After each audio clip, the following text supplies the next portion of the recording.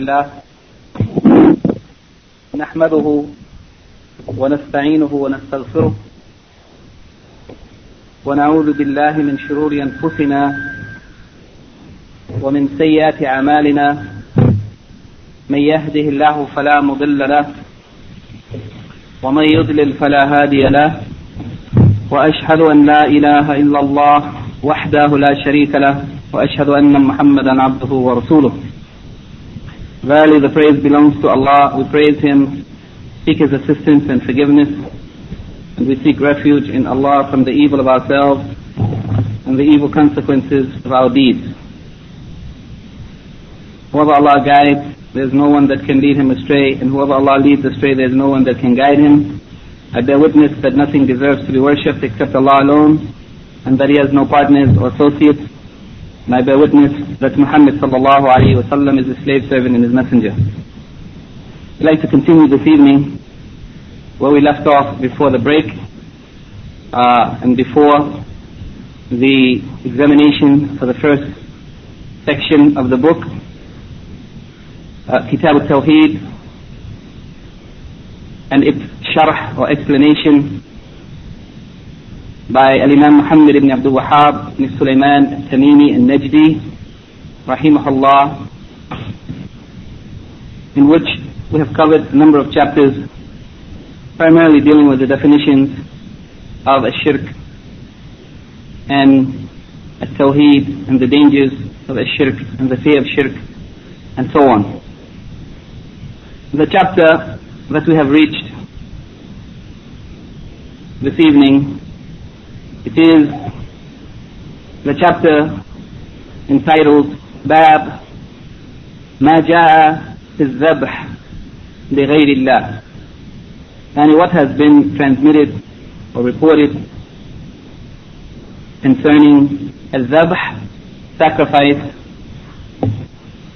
for other than Allah, the warnings against such, the threat of those who do so, who make a sacrifice, slaughter of an animal, the spilling of blood of an animal for other than Allah subhanahu wa ta'ala, the ruling concerning it, and the destination of the one who dies on such an act. The Shaykh has mentioned, that is Al-Imam Muhammad ibn Abdul Wahhab rahimahullah, has mentioned a number of proofs, either from the Quran or from the Sunnah of the Prophet sallallahu alaihi wasallam, related to this chapter, which in brief summarizes some of the important points related to the topic of the ruling and the warning and the threat against those who perform a sacrifice which is dedicated to other than Allah subhanahu wa ta'ala. Before mentioning the proofs from the text of the book, just quickly I'd like to read some notes from one of the explanations of Kitab al-Tawheed, Kitab al-Qawl al-Sadid fi Maqasid Tawheed, the Shaykh Abdul Rahman al-Sa'di rahimahullah, in which he summarizes each of the chapters in just a few words. And concerning this chapter, he mentioned something of importance that we have discussed previously, but just as a review, because of the chapters that are coming this evening and the future chapters, he said that concerning a shirk being divided into two divisions, a shirk al-akbar and a shirk al-asghar, he said that the boundary or the limit of a shirk al-akbar and its explanation, which combines and covers and includes all of its types, all types of a shirk al-akbar, major shirk. Its definition is that a person offers any type, any single act of ibadah to other than Allah. Yani the offering of any type of worship, or even one single act of worship to other than Allah subhanahu wa ta'ala. This is shirk akbar. When someone does any act which is an act of worship, and they direct that act or offer it or do it for the pleasure or for the hope of reward or benefit from other than Allah. Therefore every belief, speech and action which the Sharia and the Shari, that is Allah subhanahu wa ta'ala, has ordered us with. Every belief, every speech and every action which has been confirmed that we are ordered by Allah subhanahu wa ta'ala to do it, offering that act to other than Allah, it is shirk. Whoever offers it to Allah alone, it is Tawheed and Iman, faith and Ikhlas, sincerity or purity. Offering it to Allah alone is Tawheed, and offering it to other than Allah is shirk and kufr. And this is shirk akbar. As for shirk al-asghar, he said the definition of shirk asghar is every means or every way that leads to a shirk al-akbar, whether it is by someone's intention or speech or action. Every way or every means of speech or action or intention that leads to shirk akbar, but that speech or that action itself has not reached the level of becoming an act of ibadah, and it didn't reach the level of ibadah, it's not an act of ibadah, but it might lead to shirk akbar, then this is shirk asghar. And shirk akbar is every type of worship, whether speech or actions or otherwise, or belief that is held in the heart. If it is an act of worship, it is shirk akbar. If it's not an act of worship but it leads to shirk akbar, then it's shirk asghar, minor shirk. So these two definitions are pretty much inclusive, and it's important to keep them in mind in reference to what we have covered previously and what will be covered in the coming chapters. What is the difference between shirk al-asghar and shirk al-akbar? Al-akbar, it is any act of worship, whether action or speech or otherwise, which is offered to other than Allah, it is major shirk. And if it didn't reach the level of becoming an act of worship itself, but it leads, it opens the way to an act of shirk akbar, then it is shirk asghar, minor shirk.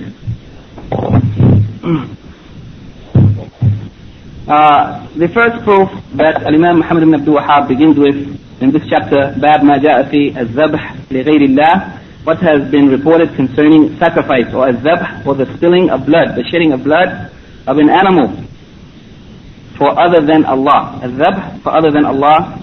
The first proof which he mentions is the saying of Allah subhanahu wa ta'ala in Surah Al-An'am, chapter 6, verse 162, the saying of Allah, قُلْ إِنَّ الصَّلَاةِ وَنُسُقِي وَمَحْيَايَ وَمَمَاتِي لِلَّهِ رَبِّ الْعَالَمِينَ لَا شَرِيكَ لَهُ وَبِذَلِكَ أُمِرْتُ وَأَنَا أَوَّلُ الْمُسْلِمِينَ. Here Allah subhanahu wa ta'ala ordered the Prophet sallallahu alayhi wa sallam to say, verily my salat and my nusuk, sacrifice, zabh, nusuk, it is a zabh, sacrifice, the spilling of blood. Verily my prayers as well as my sacrifice. Wa mahyaya, my life and all that I do in my lifetime. Wa mamati, and my death, that which I die upon. Meaning the condition that a person dies in terms of their iman and their righteous deeds. Life and death, all of it is for Allah. Lillahi Rabbil Alameen. All of it is for Allah. It all belongs to Allah alone. La sharika lahu. And there is no one or nothing that shares with him. He has no partner in this right of Allah subhanahu wa ta'ala. His right of all worship, whether salat or sacrifice or otherwise. It is the right of Allah subhanahu wa ta'ala. Istihaq, it is the right that is owed and belongs to Allah alone. And likewise, life and death, it is owned by Allah. It is in the possession of Allah. He is the one who possesses the power and authority over life and death, and He alone has this ownership or this authority. Allah alone deserves worship, and Allah alone controls life and death. And some of the scholars said that these two categories, the prayers and sacrifice and the life and death, there are two categories of Tawheed. The first of them is Tawheed al-Ubudiyyah, that salat and sacrifice, it is Ubudiyyah. It is in relation to Tawheed al-Ubudiyyah, that Allah alone has the right to be worshipped. And the second of them, Mahyaya wa Mamati, life and death, it is in relation to Tawheed al-Rububiyyah, that Allah is the one who gives life and death and who controls it. So here, both al-Ubudiyyah and al-Rububiyyah, Ubudiyyah, the right of worship belonging to Allah alone, and rububiyyah, the right of Allah subhanahu wa ta'ala to control life and death and everything in the creation which He has created. These are both included here in this statement. All of this belongs to Allah, and it is further confirmed by the words La sharika lah, and He has no partner in these things, in His right to be worshipped and in His authority over life and death. بِذَلِكَ أُمِرْتُ, and with this I have been commanded, yani with ikhlas, that offering all worship to Allah alone and recognizing that Allah has the power over life and death, being sincere in recognizing this as the right exclusively of Allah alone, I have been commanded with this. وَأَنَا أَوَّلُ الْمُسْلِمِينَ, and I am the first of the Muslims, those who submit to Allah, and meaning He is the first of the Muslims in this ummah, in the ummah of Muhammad sallallahu alayhi wa sallam. As the Quran confirms that all of the prophets who came before him, they were also Muslims, that every prophet was sent with the deen of al-Islam. Therefore he is not the first Muslim, but he is the first of those who submitted in this ummah, the ummah of Muhammad sallallahu alayhi wa sallam. Before going to the points of the sharh, also it is of importance to mention that al-zabh has two important matters that should be considered. That when any sacrifice is made, it should be made in the name of Allah, Bismillah. That whenever a sacrifice is made, it should be made by mentioning the name of Allah as tasmiyah. And this tasmiyah, it is in a way a recognition that Allah subhanahu wa ta'ala has authority over life and death, and no one can take any life except by His permission and by His authority. And likewise, the second matter after at-tasmiyah, which is of equal importance, it is al-qasd. Al-qasd. That the person, when they make this sacrifice, they mention the name of Allah, recognizing that Allah has the authority over life and death, and they mention the name of Allah. Likewise, not only mentioning the name of Allah in words, but also the intention behind the sacrifice, it should be that it's for Allah alone. And not only the acknowledgement that we cannot take life except by permission of Allah, but also that the taking of that life, it should be for Allah. It should be for Allah alone. To get near to Allah. When someone makes a sacrifice, not only are they required to mention the name of Allah, recognizing that Allah has authority over life and death, but they also should have in their heart the intention that this sacrifice is being offered to Allah, and not in the name of Allah, but being offered to other than Allah. In consideration of these 2 points, at-tasmiyah, the mentioning of Allah's name, and al-qasd, the intention for which the sacrifice is made, some of the scholars said that the types of sacrifice may be divided into 4. The first of them is the person who makes a sacrifice, Bismillah, in the name of Allah, walillah, and for Allah. They mention the name of Allah when they sacrifice the animal, and they also have the intention in their heart that this sacrifice is for Allah alone. And this is pure Tawheed, and this is what is required of a Muslim. The second condition is the mentioning of the name of Allah, Bismillah, at the time of slaughtering, while the intention behind that sacrifice is that it's being offered لِغَيْرِ اللَّهِ. The name of Allah is mentioned at the time of the slaughter, but actually it's being sacrificed to some idol, or to some saint in the grave, or to some leader of the people, the king, or some great person, or whatever. Even though the name of Allah is mentioned, but yet the intention, it is being sacrificed actually for someone else, to honor someone else, or for hope of some reward or benefit from other than Allah subhanahu wa ta'ala. And this is shirk. In mentioning the name of Allah, they have fulfilled the requirement of mentioning the name of Allah at the time of slaughtering, but the intention being for other than Allah, this is a type of shirk in ibadah, because they're actually making the sacrifice though in the name of Allah, but they're making it for other than Allah subhanahu wa ta'ala. The third type is the mentioning of the name of other than Allah, sacrificing the animal in a name بغير اسم الله, in a name other than the name of Allah. When they sacrifice, they say they sacrifice Bismi al-Masih, in the name of the al-Masih, the Christ, Jesus, or in the name of al-Hussein, or in the name of some other of the those so-called awliya of Allah, who are considered as saints by some of the people, and they go to their graves to make sacrifices to get some benefit or to prevent some harm from befalling them. That the name other than Allah is mentioned, and likewise the intention for that sacrifice is for other than Allah. They sacrificed it in a name other than Allah, and also in their heart it is the intention to sacrifice it for someone or something other than Allah. And this is pure shirk. This is pure shirk.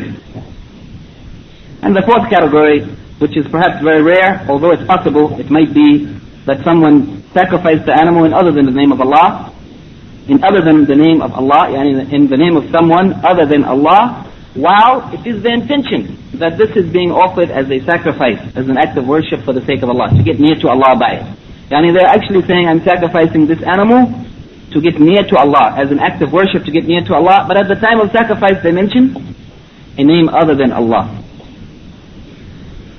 And this is also a form of shirk in rububiyyah, in that although in their heart the intention is that they're doing it for Allah, but in mentioning a name other than Allah at the time of slaughter, it is as though someone or something other than Allah has control over life and death, and they are mentioning the name of something or someone other than Allah.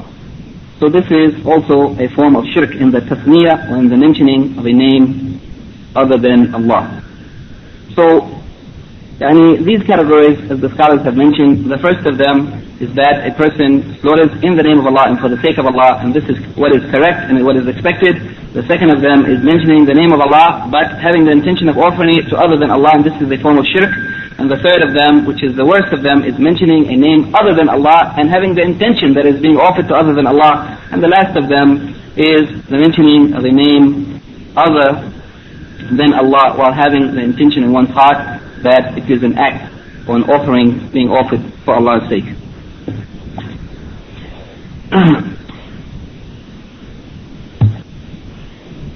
Here, the explainer of Kitab Tawheed, Shaykh Muhammad al-Qara'awi, Hafidhullah, may Allah protect and preserve him, says in the general explanation of this hadith that Allah subhanahu wa ta'ala ordered his Prophet Muhammad sallallahu alayhi wa sallam to inform the pagan mushrikeen, those who are worshipping other than Allah, that his salat and his sacrifice and whatever he does of actions in his lifetime, his life, as well as his death, that which he dies upon of al-iman and righteous deeds, that all of this is purely for Allah alone. That Allah ordered him to inform the mushrikeen that my prayers and my sacrifice, as well as whatever I do in my life and my death that I will die upon, all of it is purely for Allah alone, without being offered in any way to other than Allah. And also that he is the first of those who have submitted themselves willingly, in willing submission to the obedience of Allah subhanahu wa ta'ala from this ummah, from his ummah, the ummah of Muhammad sallallahu alayhi wa sallam. He is the first of the Muslims. From this hadith, the Shaykh mentions 4 benefits, fawaid or points. The first of them is that as-salat and an-nusuk, that prayers as well as sacrifice, nusuk is az-zabh, both of them are ibadah. Both of them are acts of ibadah. They are for Allah. Inna as-salati wa nusuqi lillahi. Both of these, salat and nusuk, they are for Allah. The second of them is that all of the actions, the righteous actions of a person in his lifetime, if that person intended by doing it to get near to Allah subhanahu wa ta'ala, then that act, as long as it was a permissible act, then it will be turned into an act of ibadah, an act of ta'ah, obedience to Allah, for which they could expect to be rewarded. And whatever a person does in their life of actions, as long as it is of the permissible things and they do it with the intention to get near to Allah, to earn the pleasure of Allah in accordance with that which is pleasing to Allah, then it will be considered as an act of obedience to Allah, an act of worship for which they can expect to be rewarded, inshallah. And this is based on their good intention, the intention of doing it for the pleasure of Allah. And this is based upon the hadith of the Prophet sallallahu alaihi wasallam, that verily actions are judged according to intentions. إنما الأعمال بالنيات. The third point is that al-ibra bil-a'mal خواتمها, that the determining factor in our deeds that will be the final determining point as to where we will go in the next life, it is by the seal or the ending of our actions, what a person dies upon, what a person dies upon.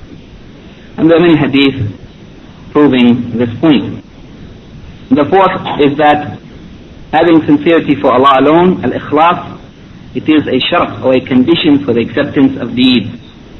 That whatever we do, if we want it to be accepted by Allah, we have to fulfill 2 conditions, and the first of them is al-ikhlas. And this is indicated in this verse in the Quran, that everything should be for Allah alone. And the second of those conditions is al-muwafaqa or al-mutaba'a, that it should be in agreement with the Sharia or in accordance with the Sunnah of the Prophet sallallahu alaihi wasallam. The relationship of this ayah to the chapter that we are discussing, مَا جَاءَ فِي الذَّبْحِ لِغَيْرِ اللَّهِ, is that this ayah indicates that the sacrifice, al-dhabh, is not correct, nor is it accepted unless it is done for Allah alone. It is not accepted unless it is done for Allah alone. Therefore, it is an act of ibadah, and whoever offers any act of ibadah to other than Allah, then it is shirk. So this is the relationship between this ayah and the chapter heading concerning what has been reported about sacrificing to other than Allah. Yani the sacrificing to other than Allah is forbidden, is haram, is shirk. The next proof that he mentions is the saying of Allah subhanahu wa ta'ala in Surah Al-Kawthar, chapter 108, verse 2, فَصَلِّي لِرَبِّكَ وَانْحَرْ. That Allah subhanahu wa ta'ala, after mentioning that he had given a Kawthar to the Prophet sallallahu alayhi wa sallam, the Kawthar is that great good, all types of goodness, including the river in paradise that was especially for the Prophet Muhammad sallallahu alayhi wa sallam.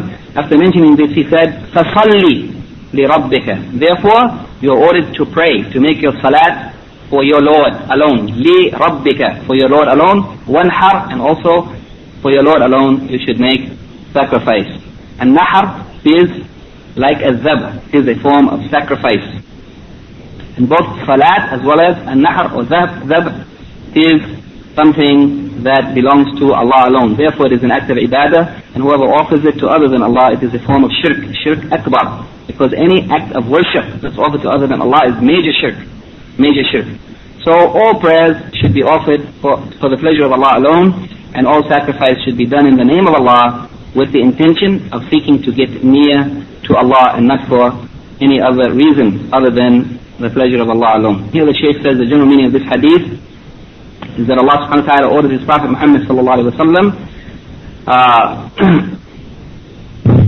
making him to know that he should join between these two types of worship, yani combine them, that is as-salat and as-zabh, joining them together or combining them, doing both of them, both as-salat and sacrifice. And these two types of worship include four main points that he mentioned here. The first of them is at-tawaduh lillah. It includes that the person, or it requires that a person be in a state of humility, of humbleness before Allah subhanahu wa ta'ala. Wal-iftiqar ilayhi, and that a person feels their need, their great need of Allah subhanahu wa ta'ala. Wa husn al-dhann bihi, and that a person has good thought or good expectations from Allah subhanahu wa ta'ala. Yani when a person performs salat or performs sacrifice, that they expect only good from Allah subhanahu wa ta'ala for these actions which they are doing. And finally, at-taqarrub ilayhi, that the person should do this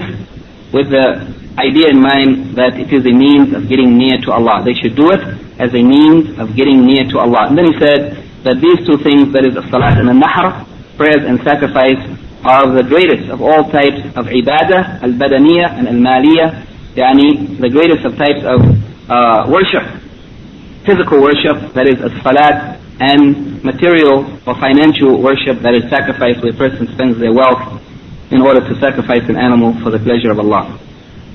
Of the benefits from this ayah, the Shaykh mentions two: the obligation, وجوب التقرب إلى الله بالصلاة, that it is obligatory enough to seek to get near to Allah by salat. And in the translation, the translator said the obligation of getting near to Allah, but actually the Shaykh says the obligation of getting near to Allah by salat. And the second point, the obligation of getting near to Allah by sacrifice, as-zabiha, sacrificing it to Allah to the exclusion of anyone besides Him. Yani that it is obligatory on us, if we intend to get near to Allah, that we should make salat for Him alone, and that we should make sacrifice for Him alone. The relationship between this verse and the chapter heading, that which has come concerning sacrificing to other than Allah, is that this ayat also indicates that getting near to Allah by sacrifice is not acceptable, nor is it correct, unless it is done for Allah alone. For Allah alone, to the exclusion of anyone besides Him. In that case, it will be an act of ibadah for Allah. It will be based upon al-ikhlas and al-tawheed, acceptable to Allah. Otherwise, it is an act of ibadah. If it is done for other than Allah, it is an act of ibadah offered to other than Allah, which is a shirk al-akbar, major shirk. If anyone offers any act of worship to other than Allah, it's major shirk. Then the author or the explainer of Kitab al-Tawheed here, Shaykh al-Qara'awi, Hafidahullah, may Allah protect and preserve him, mentions that the hadith which has been reported from Ali ibn Abi Talib radiallahu anhu, in which he explained or gave a tafsir or a nahr in this verse, فَصَلِّ لِرَبِّكَ وَانْحَرْ, that pray to your Lord and wanhar. He explained that and nahr here it means raising of the hands, raf'ul yadayn. And this hadith, which has been reported by Al-Hakim and others, is munkar. And we said in Mustalah Hadith that munkar is one of the most severe types of weak hadith, in that it is either a hadith which has been reported by a weak narrator in contradiction to a reliable narrator, or a report that contradicts the basic fundamentals of Islam that are confirmed in the Quran and Sunnah. And here, it is due to the weakness of the narrators that this hadith is considered munkar. It is not authentic, and therefore it should not be relied upon. This tafsir or explanation of this ayat and nahr, meaning raf'ul yadayn or raising of the hands, is rejected due to, in the chain of narrators, there's a narrator, Israel ibn Hatim, and Ibn Hibban rahimahullah said that this narrator has reported from muqatil mawdu'at, yani fabricated hadith, yani innumerable fabricated hadith. And from amongst them, Ibn Hibban mentions from amongst those mawdu'at is this hadith which is reported from muqatil, from al-Asbagh, from Ali ibn Abi Talib radiallahu anhu. The next proof that the Shaykh mentions, the third of them, is the hadith of the Prophet sallallahu alayhi wa sallam reported from Ali ibn Abi Talib radiallahu anhu, in which he said, حدثني رسول الله صلى الله عليه وسلم بأربع كلمات. Ali ibn Abi Talib radiallahu anhu said that the Messenger of Allah has narrated to me or reported to me 4 words or 4 matters. أربع كلمات. لعن الله من ذبح لغير الله. The first of them is that Allah curses, or Allah has cursed whoever makes a sacrifice to other than Allah. And this is the important point of this hadith, that Allah curses. The curse of Allah is upon anyone who makes a sacrifice to other than Allah. Then if we look around the Muslim world today, in the Arab countries as well as outside of the Arab lands, we find many of the Muslims are making sacrifices, especially at the graves, to those people who are buried in those graves who they consider as saints or righteous or whatever. And this is an act of shirk al-akbar, and the curse of Allah, according to this hadith of the Prophet ﷺ, is upon whoever does so. And al-la'an, as the scholars said, or the curse, if it is from Allah subhanahu wa ta'ala, it means at-tarb wal-ib'ad min rahmatillah, that a person is pushed away or repulsed and far removed from the mercy of Allah subhanahu wa ta'ala. Yani, al-la'an from Allah means that a person is repulsed and pushed away and far removed from the rahmah of Allah. And if it is from the creatures, then it means their supplications or their speaking harshly, yani cursing someone. Yani the la'an from other than Allah subhanahu wa ta'ala. If we say that someone cursed someone, it means that they used harsh language against them, or that they supplicated that Allah's curse be upon them, or Allah's la'an be upon them, or that they be far removed from the mercy of Allah. Here he says that the curse of Allah is upon the one who sacrifices to other than Allah. And it should be noted here that this is so. Whoever makes a sacrifice to other than Allah, the curse of Allah is upon them, even if they mention the name of Allah. Whether they mention the name of Allah or not. The tasmiyah is one thing. Mention the name of Allah is one thing. But here the point of this hadith is that the person makes the sacrifice for other than Allah. No matter whether they said Bismillah or Bismil Masih or Bismi whatever, it doesn't matter whose name they made the sacrifice in. But the point of this hadith is that whoever makes a sacrifice with the intention of getting near to other than Allah, for the purpose of pleasing other than Allah, that person is cursed. They are far removed from the rahmah of Allah. And then he went on to say the other 3 matters of those 4. La'an Allah man la'ana walidayhi, that the curse of Allah be upon the one who curses his parents. And some of the scholars said the cursing of the parents may be direct, that a person curses their own parents. Or it may be indirect, that they curse someone else's parents, and as a result that person curses theirs. That means they were the cause of someone cursing their parents, and both of these are included in the curse of Allah upon the one who curses his parents. Either he does it directly, or he or she is the cause of someone else cursing their parents due to them cursing theirs. The third of them, لعن الله من آوى محدثا, that may the curse of Allah be upon the one who supports or protects a muhdith. And a muhdith is either a criminal, a person who commits a crime and someone tries to protect them from the punishment that they deserve as a result of that, or it may be the person who does bid'ah, من أحدث في أمرنا, whoever makes something innovates in this religion of ours, this is also a muhdith. That means the person who innovates in the religion. The curse of Allah be upon the one who protects or supports or is pleased with a muhdith, whether it is a criminal who deserves to be punished and they try to protect him from the punishment, or he is an innovator who innovates in the religion and a person accepts or is pleased with that innovation that they have made. The curse of Allah be upon them. And finally, لعن الله من غير منار الأرض, that the curse of Allah be upon the one who changes the mileposts or the signposts or the landmarks, which divide the lands of people, so that someone may take advantage of taking someone else's land or get some benefit from the land of another by changing the landmarks. The general meaning of this hadith, the Shaykh says that Ali ibn Abi Talib radiallahu anhu informs us that he heard the Prophet sallallahu alaihi wasallam saying or cursing everyone who seeks to get near or does an act of getting near to other than Allah by sacrificing, and he performs an act of sacrifice for the purpose of getting near to other than Allah. And this and the other points of this hadith are all general. لعن Allah, the curse of Allah on whoever does such and such, or whoever does such and such action, without cursing someone specifically or supplicating against a person by name specifically. So he said that here the Prophet ﷺ cursed whoever performs a sacrifice seeking to get near to other than Allah, and whoever curses their own parents directly or indirectly by causing it, and whoever supports and helps and protects a criminal or an innovator, and everyone who changes the landmarks or the signposts in order to take by force or illegally the land or property of another. The benefits from this hadith, he mentioned the five. The first of them, the prohibition of making a sacrifice to other than Allah. And this is the point of our chapter. The second of them, the prohibition of cursing one's parents, directly or indirectly. The third of them, the prohibition of supporting or helping the criminals or the wrongdoers, or being pleased with the innovation of the innovators. Number four, the prohibition of changing the landmarks in order to take some of the land of another or their property. The fifth, the permissibility of cursing the fusaq, the immoral or criminal or evil people, على سبيل العموم, in general, not cursing that person specifically, saying to that one who you see drinking alcohol or committing fornication or doing some other evil or crime or innovation, you cannot say to them, may the curse of Allah be upon you, so and so. But you may say in general, if you saw a person committing some evil, you may say the curse of Allah be upon the people who commit such and such evil. The general wording is allowed in the Sharia, whereas the specific mentioning of someone by their name, there's difference of opinion about it, and the correct opinion is perhaps that it's not allowed to do so.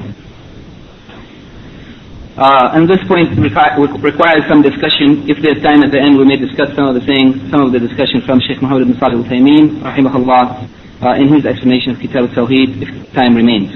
This hadith, the relationship between this hadith and the chapter under discussion is that this hadith indicates the prohibition of making a sacrifice to other than Allah, in that it mentions the curse of Allah upon the one who does so, because this is an act of ibadah, and the offering of any act of ibadah to other than Allah is shirk, major shirk.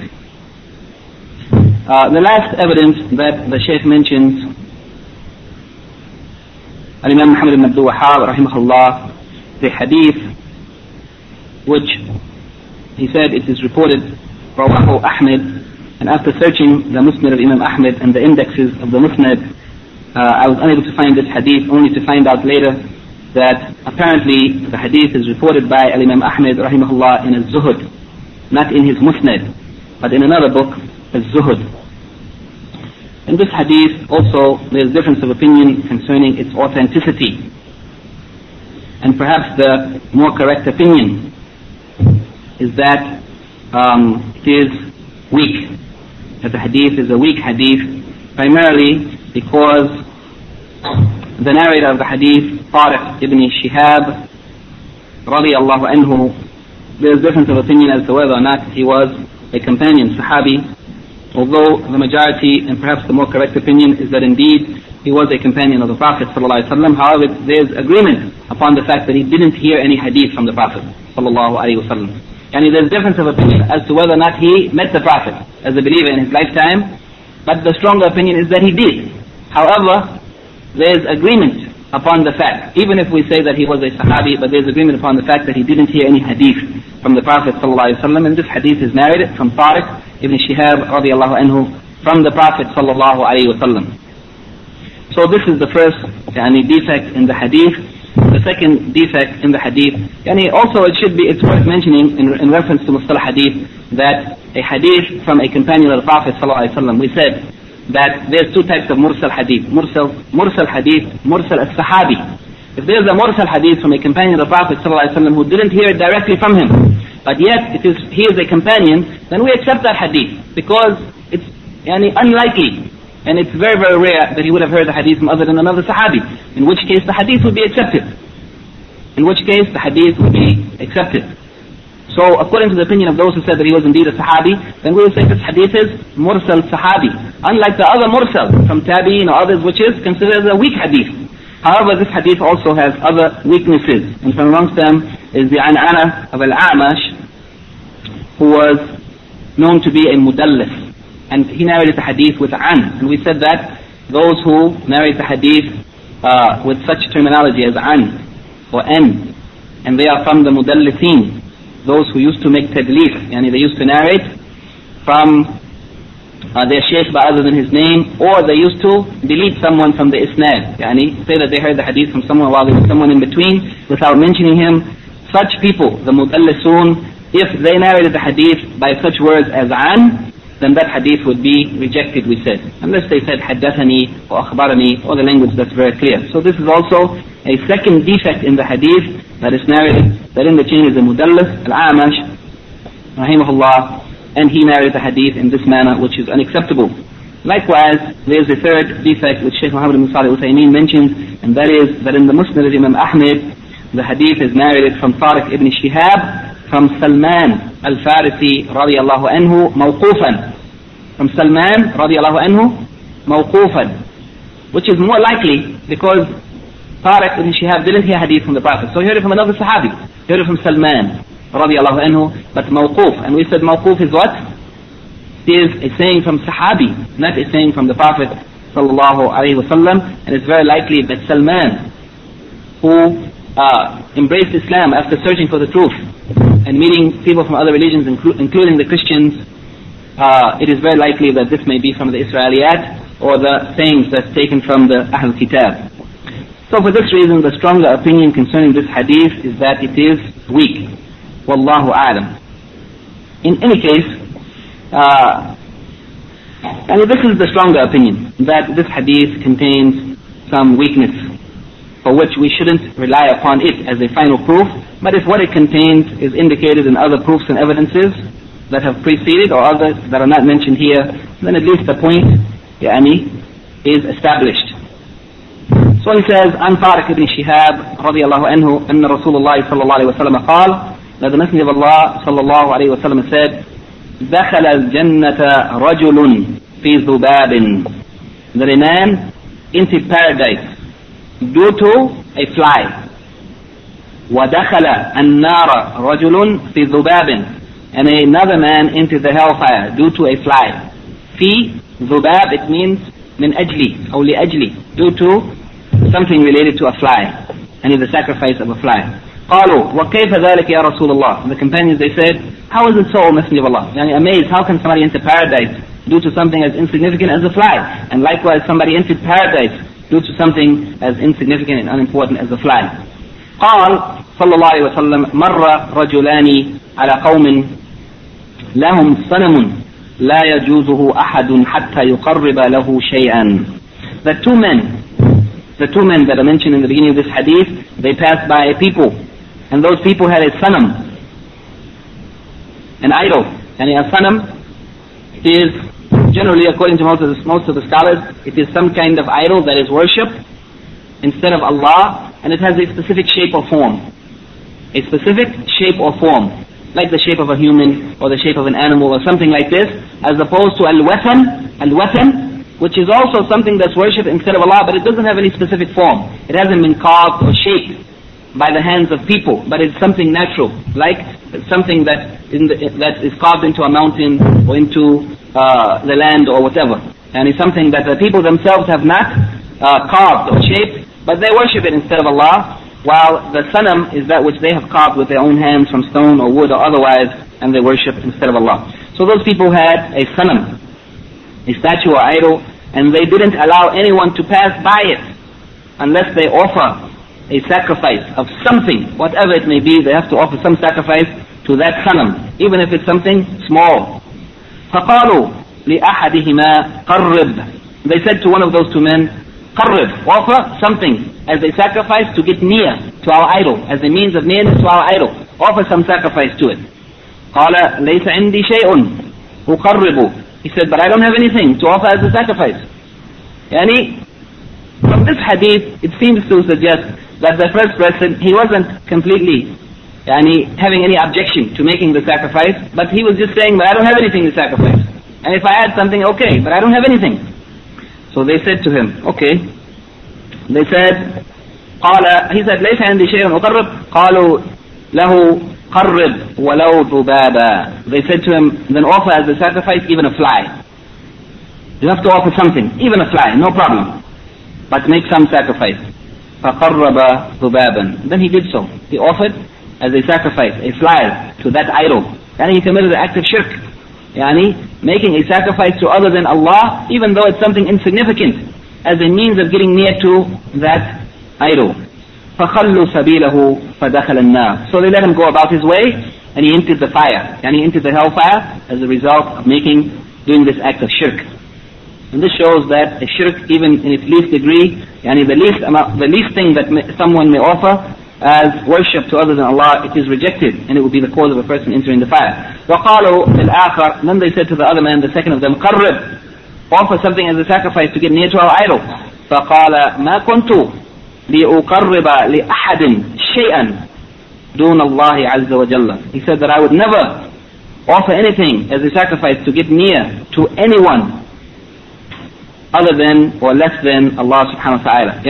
لا أقرب لأحد شيئا, nothing. There's nothing that I would offer as a sacrifice to other than Allah, to anything less than Allah, not even a fly. He made it clear that he was taking his position that shirk of all types in any degree is rejected, and he would never do it. فضربوه أو فضربوا عنقه فدخل الجنة. So they struck his neck, and they killed him, and he entered the paradise as a result of maintaining his Tawheed. Here the Shaykh says concerning this hadith that here the Messenger of Allah sallallahu alaihi wasallam informs us that two men, perhaps they were from Bani Israel, the children of Israel, they passed by some people who had an idol or a statue, and they requested from the two of them that they offer something as a sacrifice for getting near to that sanam, to that idol, even if it was something insignificant. So one of them, he offered dhubaba, a fly, and this required that he entered the hellfire. Even though it was only an insignificant thing, the fact that he had in his heart the willingness to offer something to other than Allah as a sacrifice to get near to it, then this was a shirk which required him to be punished in the hellfire. And so he entered the hellfire. The second of them, he held back from doing so due to the strength of his iman and the completion and perfection of his tawheed. So they killed him, and he entered the paradise. It is worth mentioning here that though there is difference of opinion amongst the scholars as to why that one should enter the paradise and why the other one didn't, and some held that they were forced to do what they did, and they were forced. That one who made the sacrifice did so because he was compelled, forced to do so, was against his will, and the proof of it is that the other one, when he refused to do so, they killed him. And if someone does something out of compulsion, then they're not held accountable for it. the person says something or does something against Islam, even a speech or an act of shirk, and by compulsion being forced to do so, then it would not be held against him as long as Iman is remaining in their heart. But the fact of the matter is that the hadith doesn't indicate that they were threatened with death, that either you make this sacrifice or we'll kill you. But they were only threatened that they won't allow them to pass through. Either you make the sacrifice or you can't pass through, which means that he could have taken the option to go back and not cross on that road. But he took the option to make the sacrifice, which means that he was not compelled. He wasn't threatened with death, but he did so because of some weakness or defect in his Iman. And some of the scholars even said that the one who entered paradise, he was a Muslim. Had he not been a Muslim, then the Prophet ﷺ wouldn't have said that he entered paradise due to a fly. He would have entered the hellfire due to a fly. He would have entered the hellfire because he was a kafir. But he was a Muslim, and he entered into kufr by the shirk that he did, and he entered the hellfire because of the sacrifice of that fly, not because he was already a kafir previously.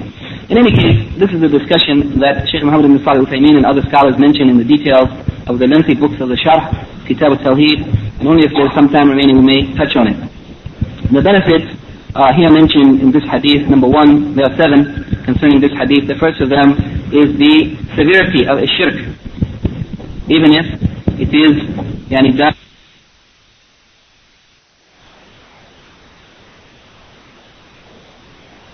The second of the points we have in this hadith is that the paradise and the hellfire are presently in existence, and that both of them exist now, and this has been confirmed by many of the scholars of the people of Sunnah, including Al-Imam al-Tahawi rahimahullah, who says in his book Aqidah al-Tahawiyya, point number 83, Al-Jannah wal-Jannah wal-Nar makhluqatan.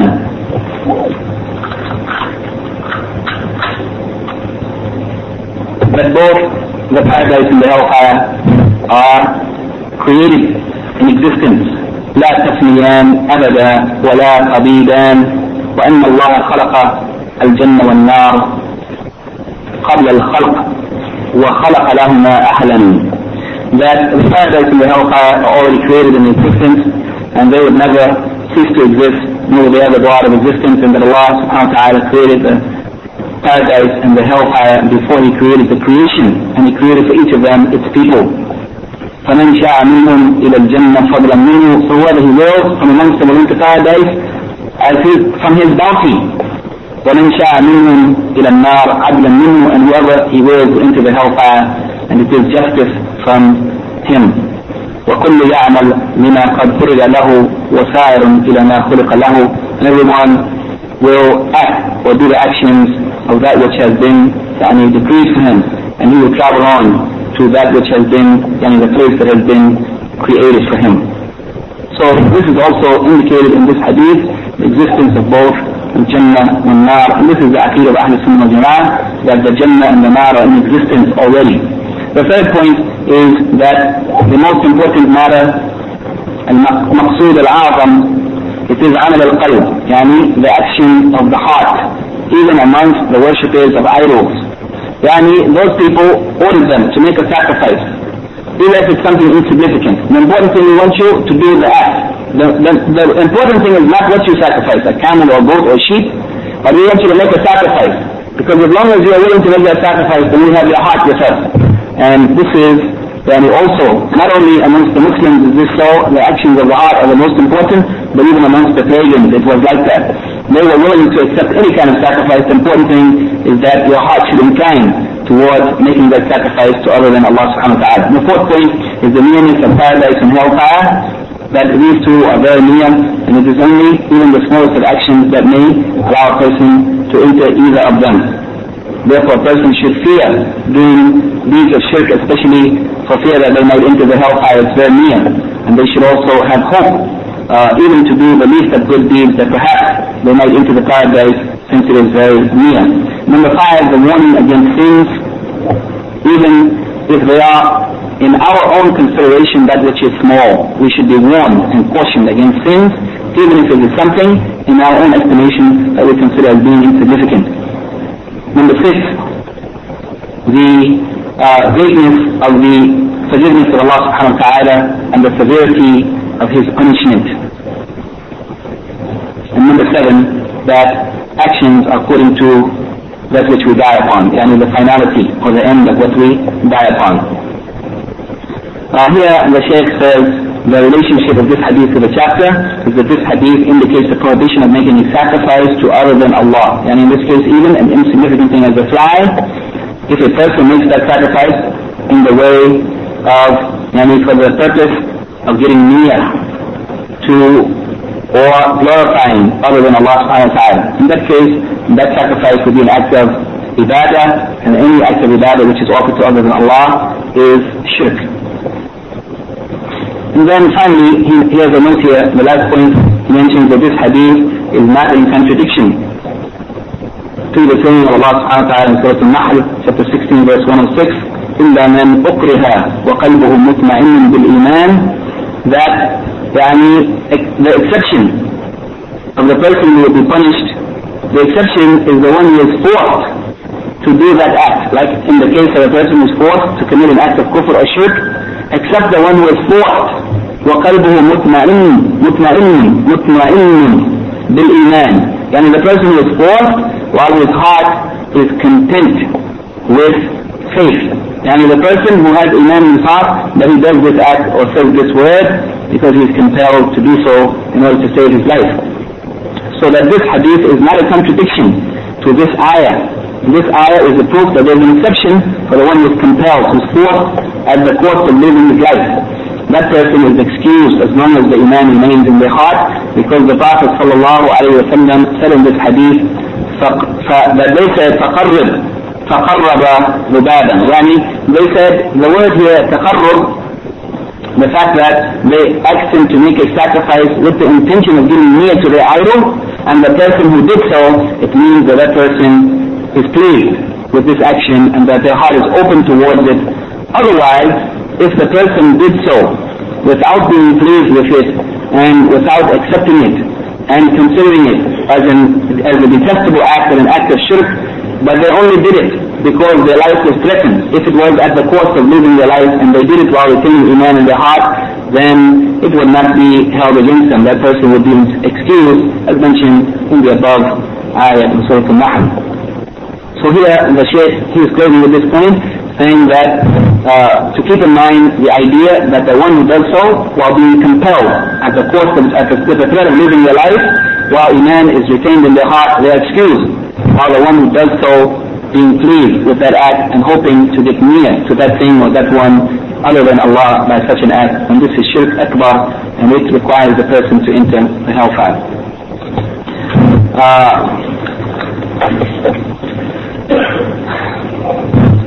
The questions, if we can look at them quickly, and also the points from Kitab al-Tawheed at the end, the important issues.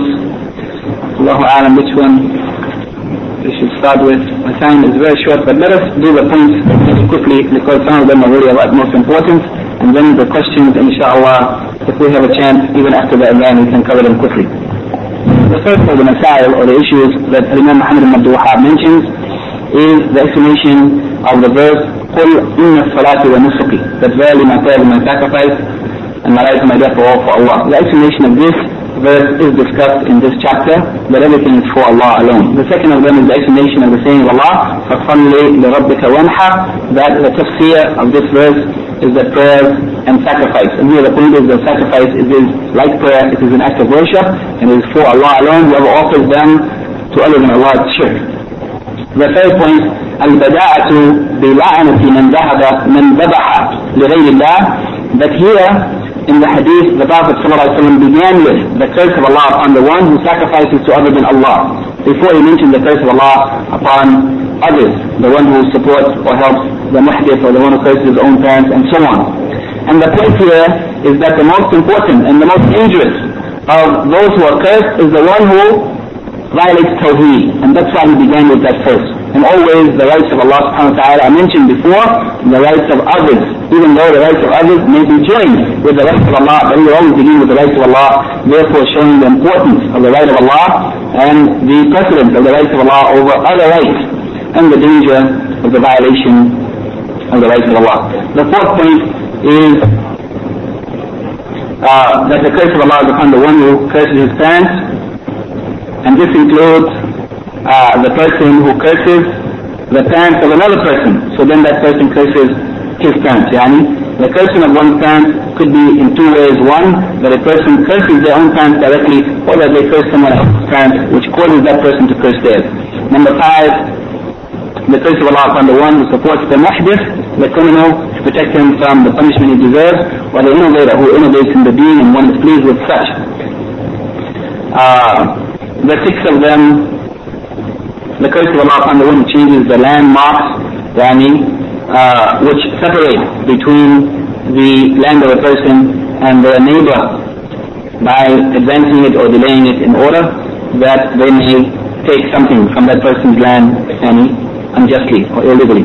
The 7th of them is al-farq bayna la'an al-mu'ayyan wa la'an ahl al-ma'asi ala sabil al-umum. This is a very important point. The difference between the cursing of a particular specific person, mentioning them by name, which according to the best opinion it is prohibited, and the cursing of the people of sin, or the people of corruption and immorality, or the disbelievers and pagans, cursing them specifically by name, even the disbelievers and pagans. Perhaps that one who is cursed, Allah may open his heart and he may accept Islam before dying. So the living should not be cursed specifically, but in general, the people of sin and corruption and kufr and shirk, they may be cursed in general. And the Shaykh has a long discussion concerning this, but time will not allow. Number 8, that this great story, it is the story of the fly. It is a very amazing incident that is, based on the position of those who consider this hadith to be authentic, as Shaykh Muhammad ibn Abdul Wahhab obviously considered this hadith to be authentic, while apparently the more correct opinion is that the hadith is weak. The 9th point is the fact that a person entered the hellfire due to the fly which was sacrificed to other than Allah, while that person didn't intend to make a sacrifice to other than Allah, but the person only did so to escape from the evil of those mushrikeen. Again, this is a point about which there is difference of opinion. Whether or not that person did not intend to make a sacrifice for getting near to that idol, but they only performed that sacrifice outwardly, while in their heart they didn't have any intention or desire to get near to that idol, but they only did so to escape from their harm, to save their life. This is the point that is contested, and the apparent text of the hadith doesn't support this opinion, does not support the fact that the person made the sacrifice to save his life, because there is nothing in the hadith to indicate that they threatened to kill him if he didn't make the sacrifice. But the hadith says that they didn't allow anybody to pass by that road, and that's another sacrifice, which means he could have went by another road. The only argument that they have is at the end of the hadith, the one who refused, that he was killed for doing so. But the reason why he was killed for doing so is not clear, and perhaps the most obvious reason is that he said to them openly that I would never make a sacrifice to anything less than Allah. Not anything. I wouldn't even sacrifice a fly. I would not sacrifice anything, shay'an, to anything less than Allah. And that was a form of humiliation of those people and degradation of their idol. And that may have been the cause why they killed him instead of just preventing him from going on. Wallahu a'lam. In any case, the more correct opinion, as the Shaykh mentions in some detail concerning this matter, is that whoever is compelled to commit an act of kufr or shirk against their will, while their heart remains, in their heart Iman remains, and they dislike doing such a thing, and they are not agreeing with it, then that person who does so, being compelled or forced to do so in the course of their life, then that person is excused clearly by the text of the Quran, the statement of Allah subhanahu wa ta'ala that was mentioned, Man kafara billahi min ba'di imanihi. Yani that whoever disbelieves in Allah after believing, their condition is one, and the exception to them, إِلَّا مَنْ أُكْرِهَا وَقَلْبُهُ مُطْمَئِنٌ بِالْإِيمَانِ, except the one who is compelled, who is forced while his heart remains in faith. وَلَكِنْ مَنْ شَرَحَ بِالْكُفْرِ صَدْرًا, but the one who opens his heart to kufr, yani who willingly accepts the kufr or shirk, then that person, they are the one who is blamed. Otherwise, the one who is forced while Iman remains in his heart, that person is excused. And this is the correct opinion, wallahu a'lam. that whoever is compelled to do something while they remain on Iman, they are excused, while the one who accepts to do such acts, then that person is blameworthy, and that appears to be the case of the two men in this hadith. If we take the position of those who consider the hadith to be authentic. The 10th point is knowing the extent of shirk in the hearts of the believers. To what extent or what amount of shirk is in the heart of the believers?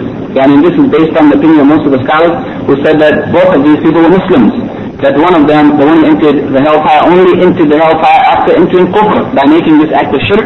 Otherwise, there was some degree or some amount of shirk that was in his heart which allowed him to do such an act.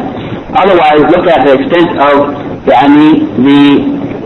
hatred and detest how the second man detested shirk to such an extent that he patiently accepted that they would kill him. He patiently accepted. So instead of acting in agreement with what they requested or required of him, even though they were only asking him to do so, apparently, and to do it simply, do some act of shirk even openly for us.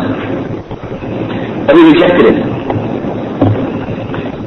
The 11th point is that the one who entered the fire, he was a Muslim, because if he had been a kafir, then it would not have been said دخل النار في ذباب, that he entered the fire simply due to the sacrifice of the fly, but in fact he would have entered the hellfire due to the fact that he was a kafir.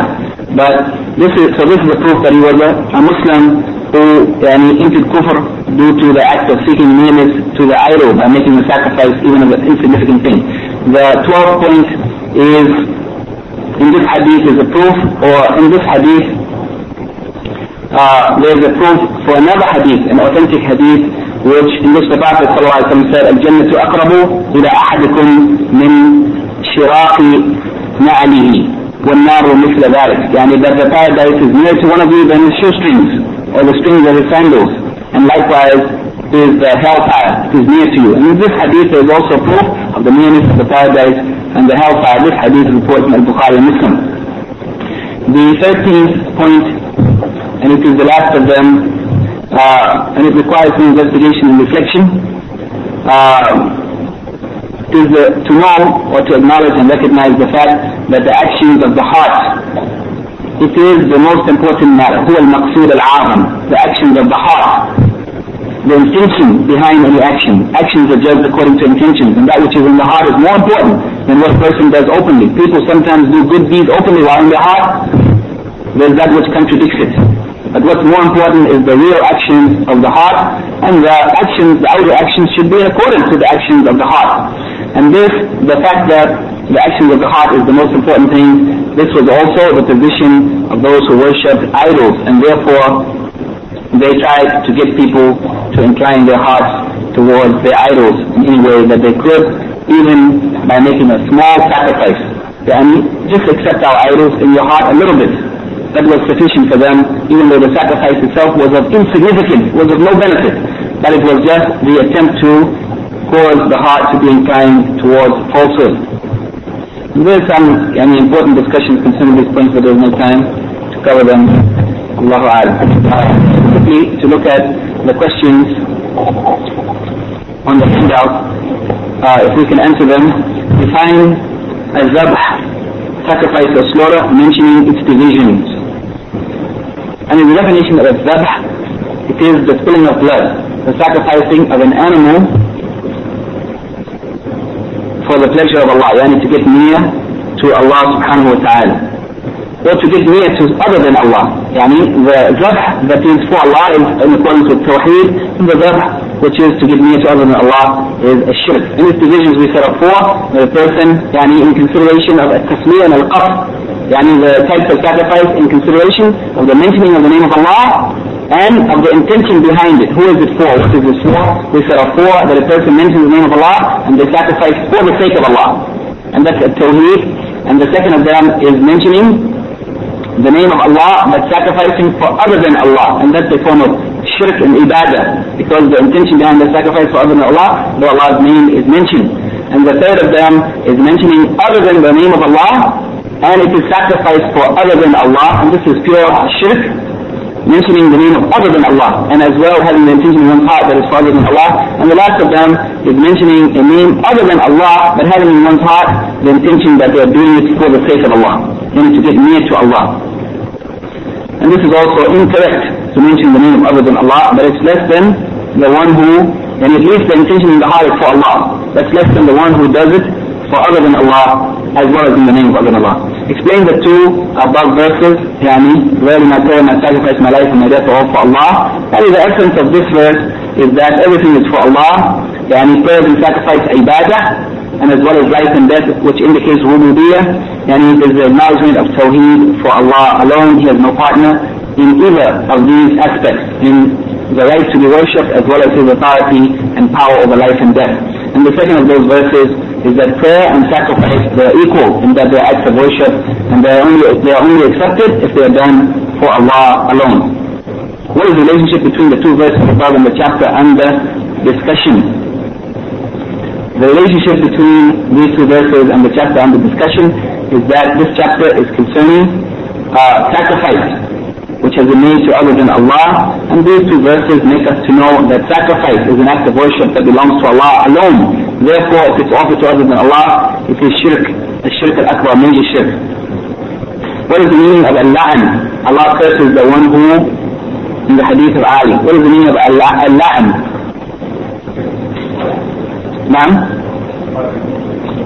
To be repulsed or to be far removed from the mercy of Allah subhanahu wa ta'ala. This is the la'an of Allah. And if it's the la'an or the curse of other than Allah, then it means that a person speaks harshly, cursing someone with foul language, or that they supplicate, make dua against that person, that Allah's curse be upon them. Why did the Prophet ﷺ curse the one who makes his sacrifice or dhabh to other than Allah? Why did the Prophet ﷺ curse such a person? Because it's a violation of Tawheed, because of the severity of the act. That a person makes a sacrifice to other than Allah, it's shirk, major shirk. It's very severe, it's a violation of Tawheed. Therefore that person deserves to be far removed from the mercy of Allah. He doesn't deserve Allah's mercy who worships other than Him. What is meant by a person cursing his parents?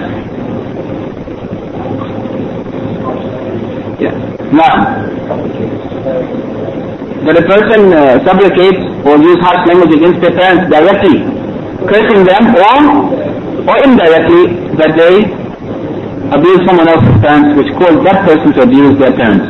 What is the ruling concerning cursing sinful, immoral, and disbelieving people? Explain. In general it's permissible to do so, to say لعن الله على النصارى واليهود والمشركين والمجرمين والأهل بدع, and the curse of Allah be upon the Christians and Jews and pagans and people of, generally, without mentioning specifically the person's name, as for saying the curse of Allah be upon such and such person, mentioning him specifically by name, this is, according to the best opinion, prohibited.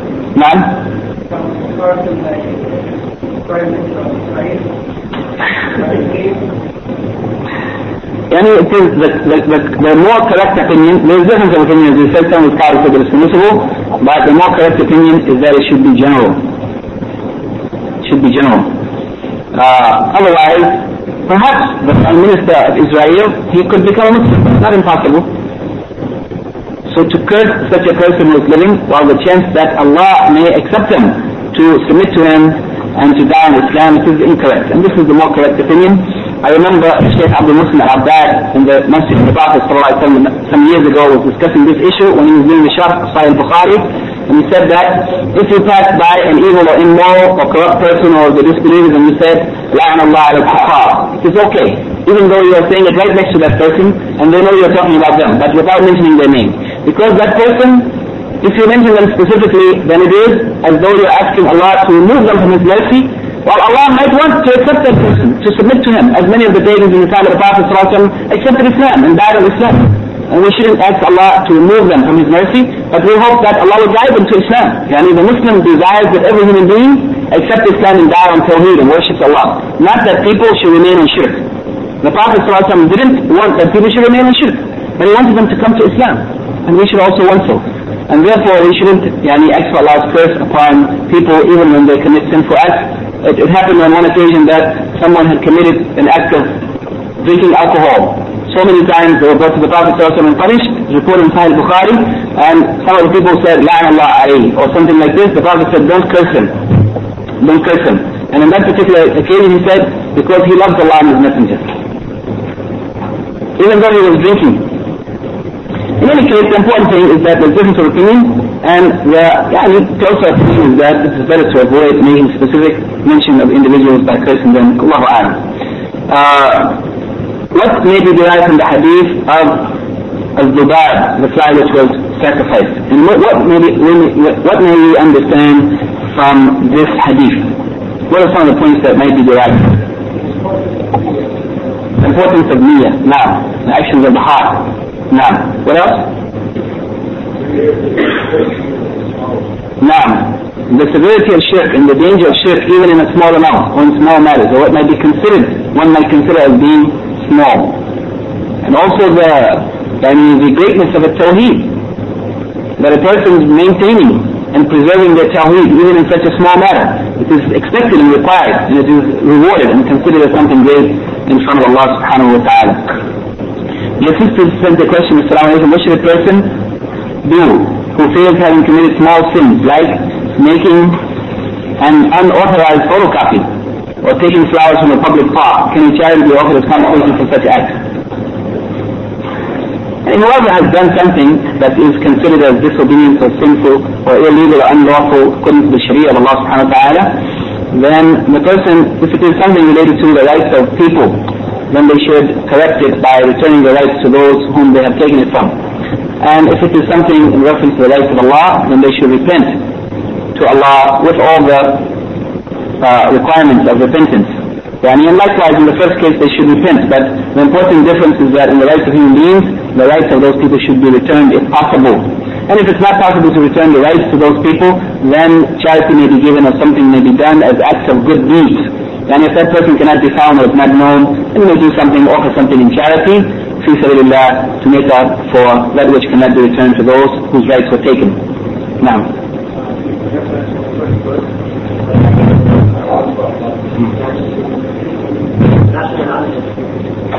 Required all the people to take our identity for the country. Everybody must work.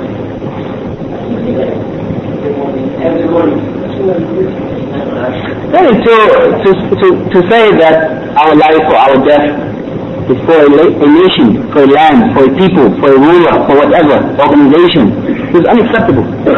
It's unacceptable. Our life and our death is for Allah alone. And other than that, to confess or to acknowledge other than that, it is a form of shirk. No Muslim should say so, unless they are forced and compelled to do so at the cost of losing their lives. Otherwise, the Muslim should avoid it. It should not say. And such things are common, not only in the Philippines, but in all countries where the rule of other than Islam is enforced. The people are expected to pledge allegiance in America to the flag, or whatever. I pledge allegiance, I forgot it now. United States, the flag, whatever it stands for, some foolishness. All of this is rejected by the Muslims, because our allegiance is to Allah and His Messenger, and to the believers. And this is it is a fundamental of Islam, al-wala wal-bara, that our allegiance is only to Allah and His Messenger and the believers. And as for the disbelievers, we have no allegiance to them, to their nation, to their flag, to their army, whatever, to their system. We have no allegiance to them, and we shouldn't support it. And this is one of the reasons why al-hijrah, migration from the land of the disbelievers to the land of the Muslims, is obligatory. It was made obligatory in the time of the Prophet ﷺ, and that hijrah remains standing until today, according to the correct opinion of the majority of the scholars of Sunnah. That hijrah is obligatory, especially in the case of those Muslims who are in the land of the disbelievers, who are compelled to act in any way, but to do actions which are contrary to the law of Allah. And even in the case where a person is totally, absolutely free to worship Allah without any interference, and if no one interferes with them to prevent them from worshiping Allah completely in every way, nor does anyone try to force them to worship or to do anything other than that which is pleasing to Allah, even in that case, the scholars of Sunnah said, even for that person it is mustahab, that they should leave that land, where they are allowed to worship Allah freely. They should leave that land and go to the land of the believers, because the believer should not give preference to living amongst the disbelievers over living amongst the believers, even though they are allowed to worship.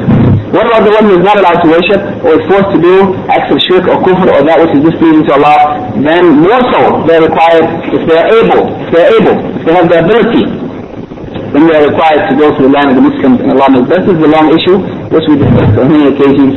No need to go into any detail here now. Any other question or comment before we leave?